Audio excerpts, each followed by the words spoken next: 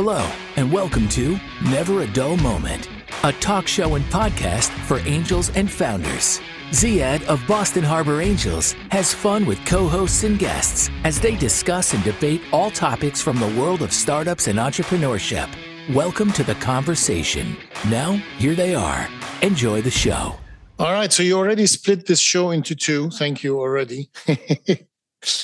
We're doing 2 episodes instead of 1 because we have a lot to talk about. And branding, that's the topic of the day. Branding for success, branding for buyout. Let's talk about it. So what is branding? Help me out here. Why do I need to brand? Why do I need to spend money on branding? I'm a startup. I have a limited budget. I have investor funding. And I have to program my app, spend money on my science research. And you're telling me I need to allocate money for branding.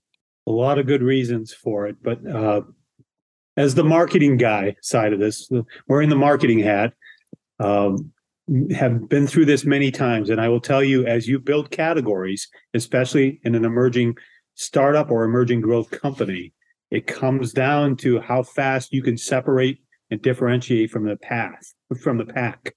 And many times the companies or your competitors are focused so much on the product and the technology that they don't focus on building the brand. The brand is a definite point of differentiation and acceleration in terms of owning the narrative for the marketplace. I'd build on that too, or add to that if you are a startup or emerging brand, which is what I think you said, Ziad, is that there's a couple different ways to build it. If you know you have a really great product, service, or technology, you might be building the brand to last 3 to 5 years, so you're not spending money twice, and you're building a kind of broad framework. Wasabi is a fantastic example. And then other brands that are kind of maturing a technology and maybe quite haven't figured out exactly where the product market fit is. You have to build a much more agile brand and kind of tack or pivot as you grow it. So there are a number of different ways to approach it. How much money does it take to build a brand? You're not going to like this question, but can you throw a number? You do it in phases. Early stage. So I was the CMO at Wasabi, and in Wasabi, the brand part of it was a disproportionate part of the original spend. I'll say it was low 7 figures, which seems to be a lot of money for an early stage startup. But at the same time, if you use the money wisely in terms of paid media in combination with earned media, meaning to establish that thought leadership around that category you're creating, the 1-2 punch gives you that significant uptick versus any competition that are trying to get into the market.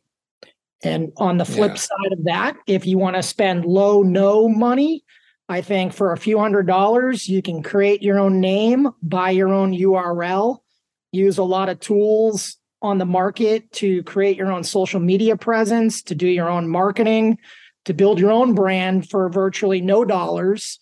The trick of that is, are you going to have to spend the money multiple times as the brand matures? How many mistakes are you going to make if you haven't been there and done that?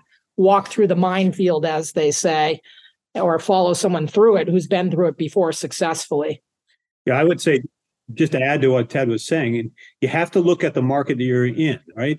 In terms of Wasabi, we were up against... So pause 1 second here. You keep talking about Wasabi. First of all, we have to say we love Wasabi. Boston Harbor Angels is a supporter and an investor, and they became a unicorn last quarter. So this is big. All right.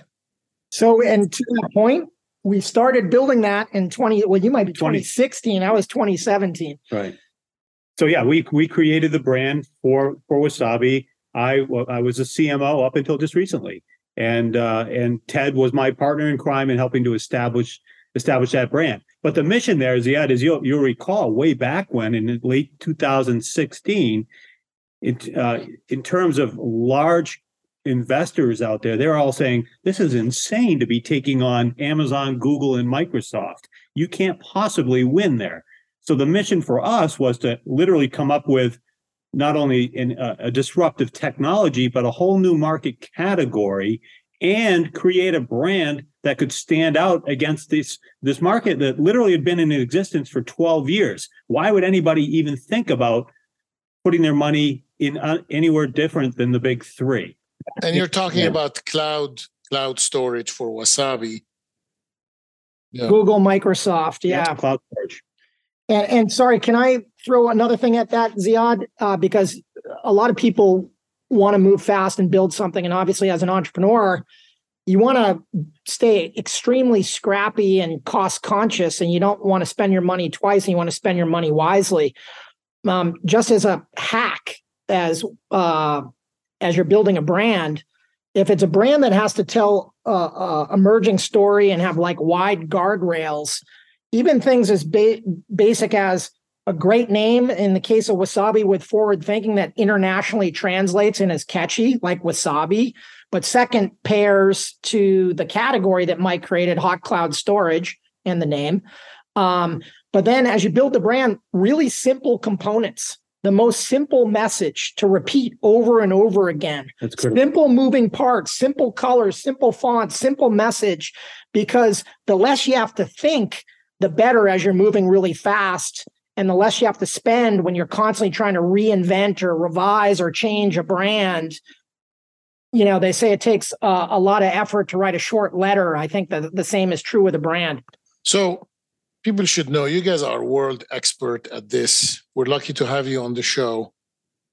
When should a startup start thinking of branding in the way you guys think about branding? I literally think it starts on day one when you start to think of the name of the company.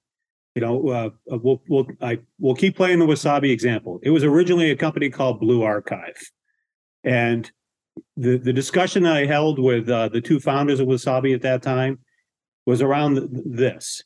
I asked Dave Friend, the CEO, you know, brilliant entrepreneur. Every single one of his bets has been a huge success. But I asked him what it meant. What was Blue Archive all about? And he said, well, blue is my favorite color, and archiving is what we do. and I said, okay, well, that makes sense. Then I asked Jeff, do you think archiving is what we do? And he said, no, we do a much faster version of storing data. It's called active data. I said, okay, active data is also known as hot data. And he said, right. I said, hot data could become a whole new category. And from then, we just started to rotate around where could we go with this.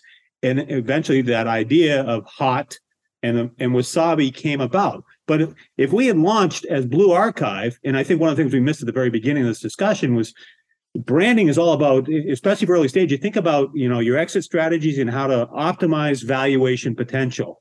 If we had gone out as Blue Archive, we would have been discarded as an archive company. There's a ton of archive companies. But cloud storage is a massive, massive market that doubles every 2 years. That valuation potential is altogether different. That's why on day one, literally in the formation of the name of the company, you need to think 5 years out and the potential of the market you're playing in. And I would also say that the interesting thing when it comes to like tech and the analyst community and the Gartner groups of the world and whatnot, they love to create categories because it makes them money and it's often a defining technology. So cloud storage already was a thing. Yeah. But Mike basically borrowed equity from storage, cloud storage in particular, by adding the descriptor hot cloud storage. He had created a new wedge in the pie of what was a generic category that was filled with egress fees and tiers of pricing and everything else, and allowed the company to have that truly singular message, which one price for Wasabi with none of the BS that comes with the rest of the category. It's far less. It's well, at the time, 1/5 the cost, 8 times faster, and incredibly protected and safe. Those are great messages to launch with. But does this apply to every startup because it seems that some startups got to get it right and they develop their message, and some struggle to what comes first, the brand, or know who you are and what you're targeting and your ultimate goal. I'll tell you from my perspective, my experience has been, again, I've worked at a lot of different tech startups and up through IPOs as well. And one of the biggest mistakes they make typically is it comes with positioning and simple messaging. And by the way, simple messaging is very difficult to do. But because there's a lot of pride in developing disruptive technologies or innovation technologies. And from a marketing perspective, those companies focus their message on how they built or what their technology does. And the shift as a brand marketer, if you will, or even not putting aside the word brand, is why it matters. What does your product do for the customer? That allows you to talk at several levels inside the stack, if you will, C level all the way down to the developer who wants to know how it was built. That's critical in shaping the evolution of your brand. You have to have different tiers of messages for different audiences in your brand. Yeah, often we say speak with one voice, but in multiple dialects. You want one brand voice, but it can speak to a lot of different audiences. And I just want to bring up one other thing that I think it's important, Ziad, with your question, is that marketing, branding, has always existed to sell more product, service, or technology to a customer, right? We're selling something to someone else who wants to buy it. But the other thing you have to think about, the other lens, if an exit is in mind, even if it's an exit in the mind at the very beginning of staging your company, is a buyer, whether it's strategic or financial, looks at the entire business and every touch point as an asset that they want to buy. So you have to think about the brand in its totality if you're thinking about it as an exit. And I would argue that, especially in tech, you're always thinking about what a future exit might look like and how you want to position the business in that front. Whether or not you exit or not is moot. But you have to toggle between the future and the present day as you build a business at all times. Because you're raising money, you're growing your business. So is it easier to brand, I don't know, a food product as opposed to a complicated technology system or a pair of shoes, or it doesn't matter? You can make anything look sexy. So, I mean, I get the privilege of touching 10 to 15 brands, maybe 10 to 20 a year for the last 30 years of all shapes and sizes. I would say that as a huge generalization, there's obviously things that are a little bit easier to wrap your head around. Eating a hot dog and selling hot dogs is pretty clear, versus maybe hot cloud storage or another complicated technology way beyond that in terms of complexity, AI. So I think it is sometimes harder, especially when really smart technologists and engineers have built a brand. I think it is a little bit harder to make sure that the message is simple and human. And that's a really important distinction, because in tech, people love to throw jargon around. They love to who's smarter than who and how complicated can we make this? But it's not always a technical buyer that is the big decision maker writing a check. It's almost always true with any brand. In fact, I'll say it's always true. The simpler and the more human the message, the easier it is going to be to sell it through and buy it. People make a conscious decision, an emotional decision, then they go down into the weeds and they want the super technical stuff as they analyze and go through their sales process. I don't know if you have What would you say to a founder? If you were to give a piece of advice on what to do and one piece of advice on what not to do, what would you say? In the tech world, not sure if this carries over to other industries, but in the tech world, the first marketing hire that you make is traditionally either product management or product marketing. That's critical in terms of developing the technology into a sellable solution.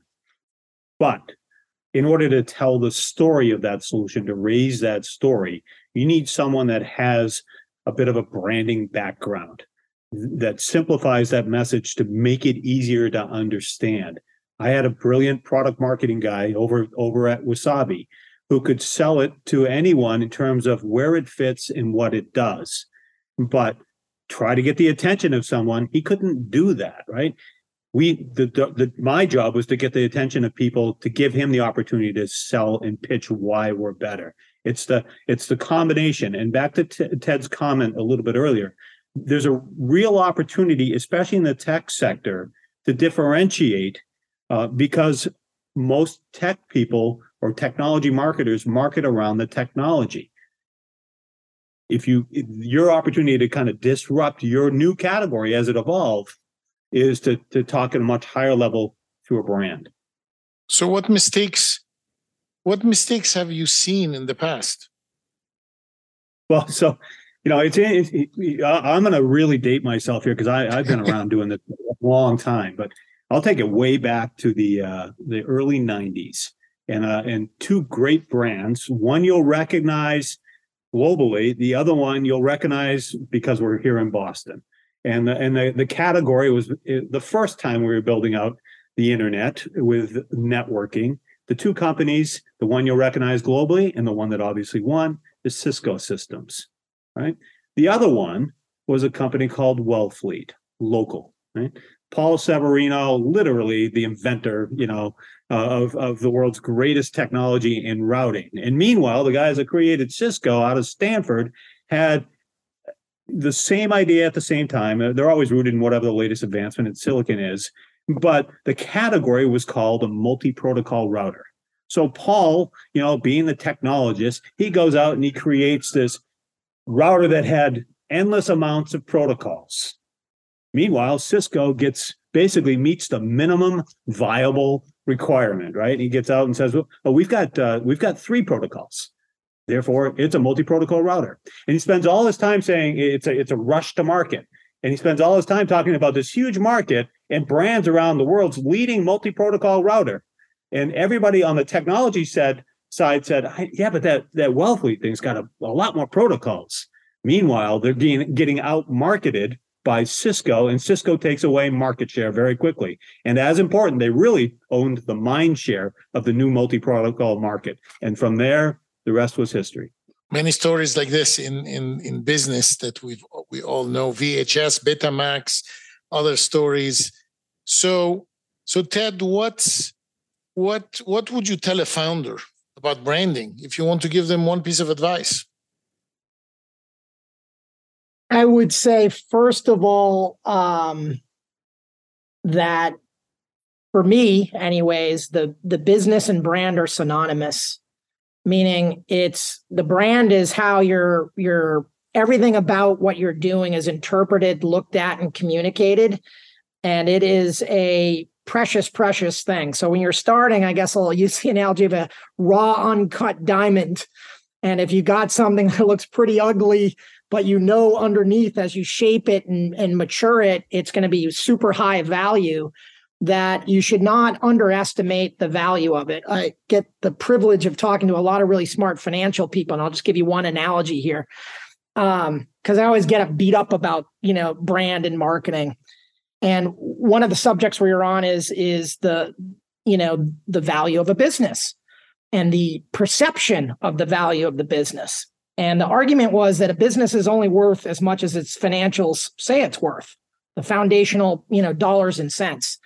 And I said, all right, well, what you told me earlier in the conversation was that how you present the numbers on a spreadsheet can increase or decrease the value of a business. And I said, just so I'm clear, you're not fudging the numbers because you go to jail for that, right? And they're like, yeah, no, we're not fudging the numbers, but you can present the numbers and optically present them so that the interpretation on the other side could swing value up or down.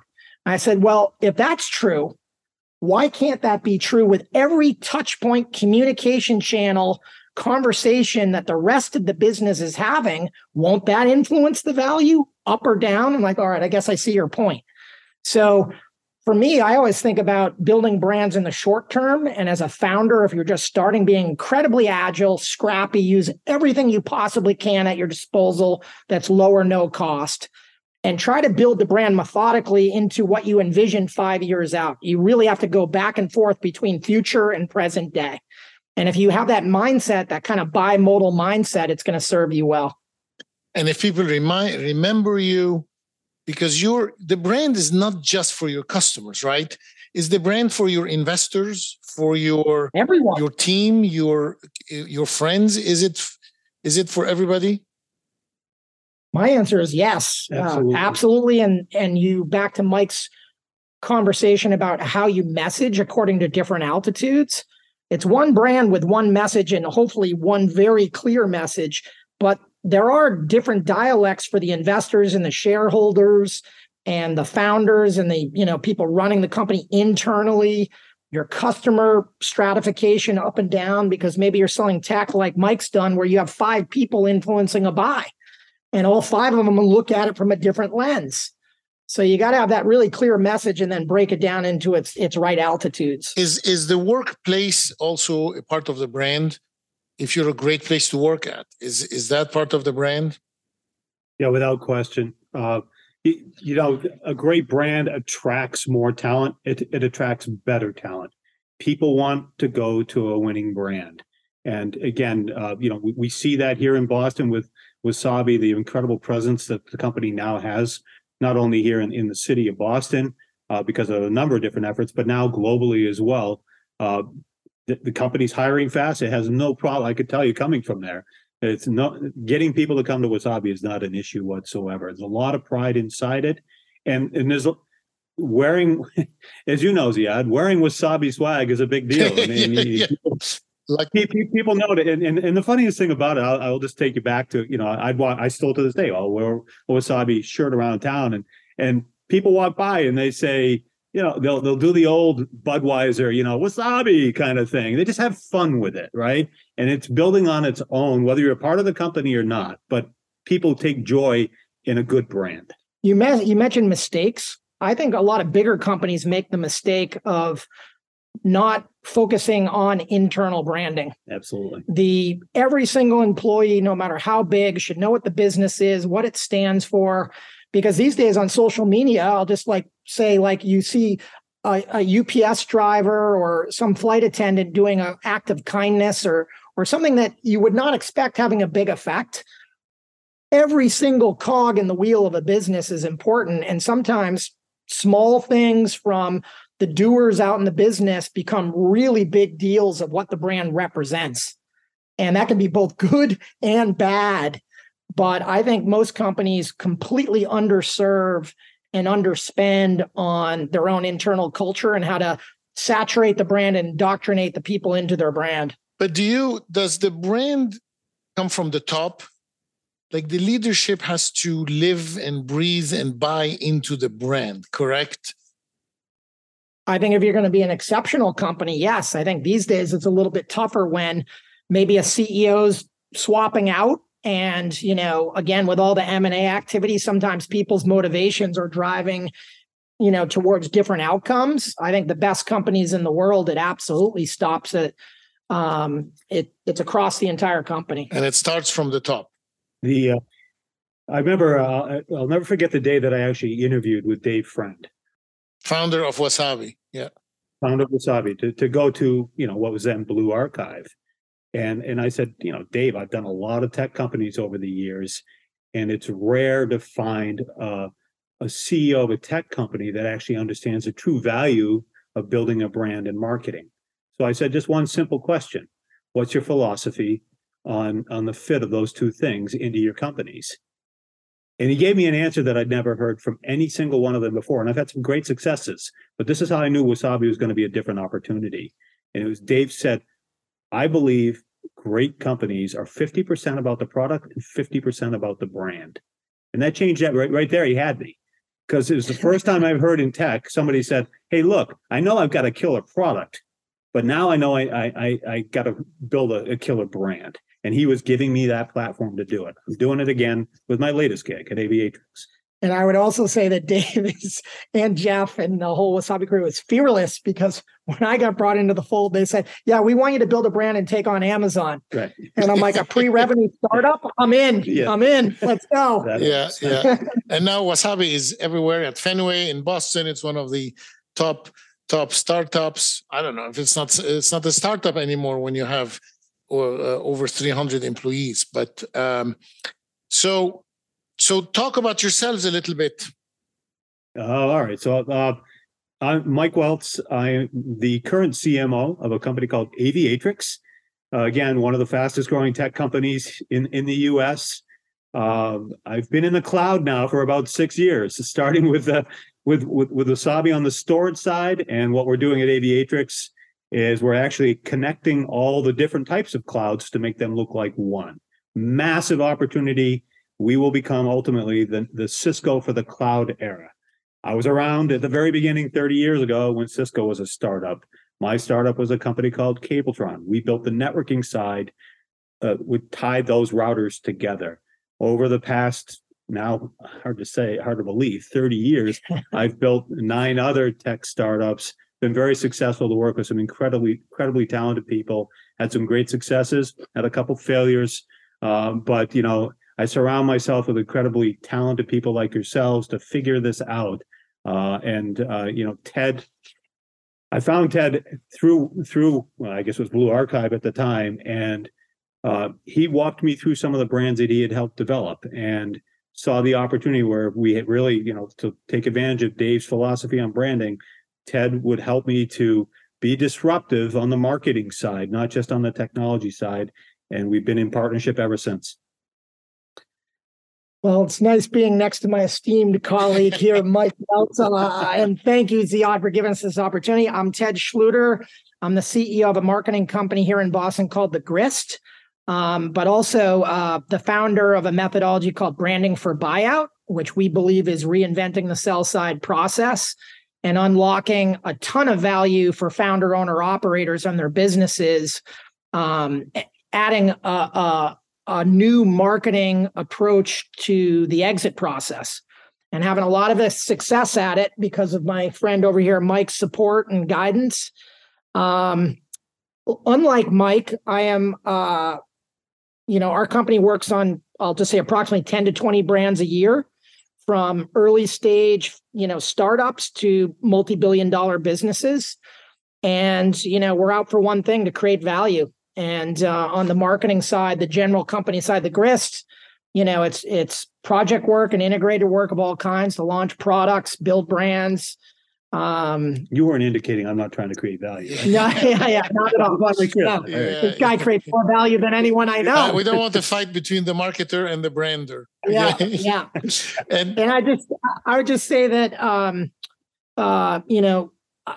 one of the benefits I have is getting to work with so many different brands each year in and year out, that you get to see a lot of different use cases on how to build and kind of act like an entrepreneur with the entrepreneur as you build their brand. And I think that is one heartfelt sentiment I have with whatever I touch, is always act like an entrepreneur. Right. And you have a book out. Yes, Branding for Buyout, which has a chapter with Mike and Wasabi in it. And we are co-authoring another book that's coming on the horizon sometime soon. Chapter 2. It's the most important chapter of the book. Yeah. Exactly. It is. Excellent. Great to have you guys. And you will be back. We already decided that. So you will be back. Thank you for the great opportunity. Thanks, Ziad. Thanks for having us our backs over there at Wasabi as well. Thank you for listening to Never a Dull Moment. We hope you've enjoyed the show. And don't forget to rate and review us. Until next time, have a great day.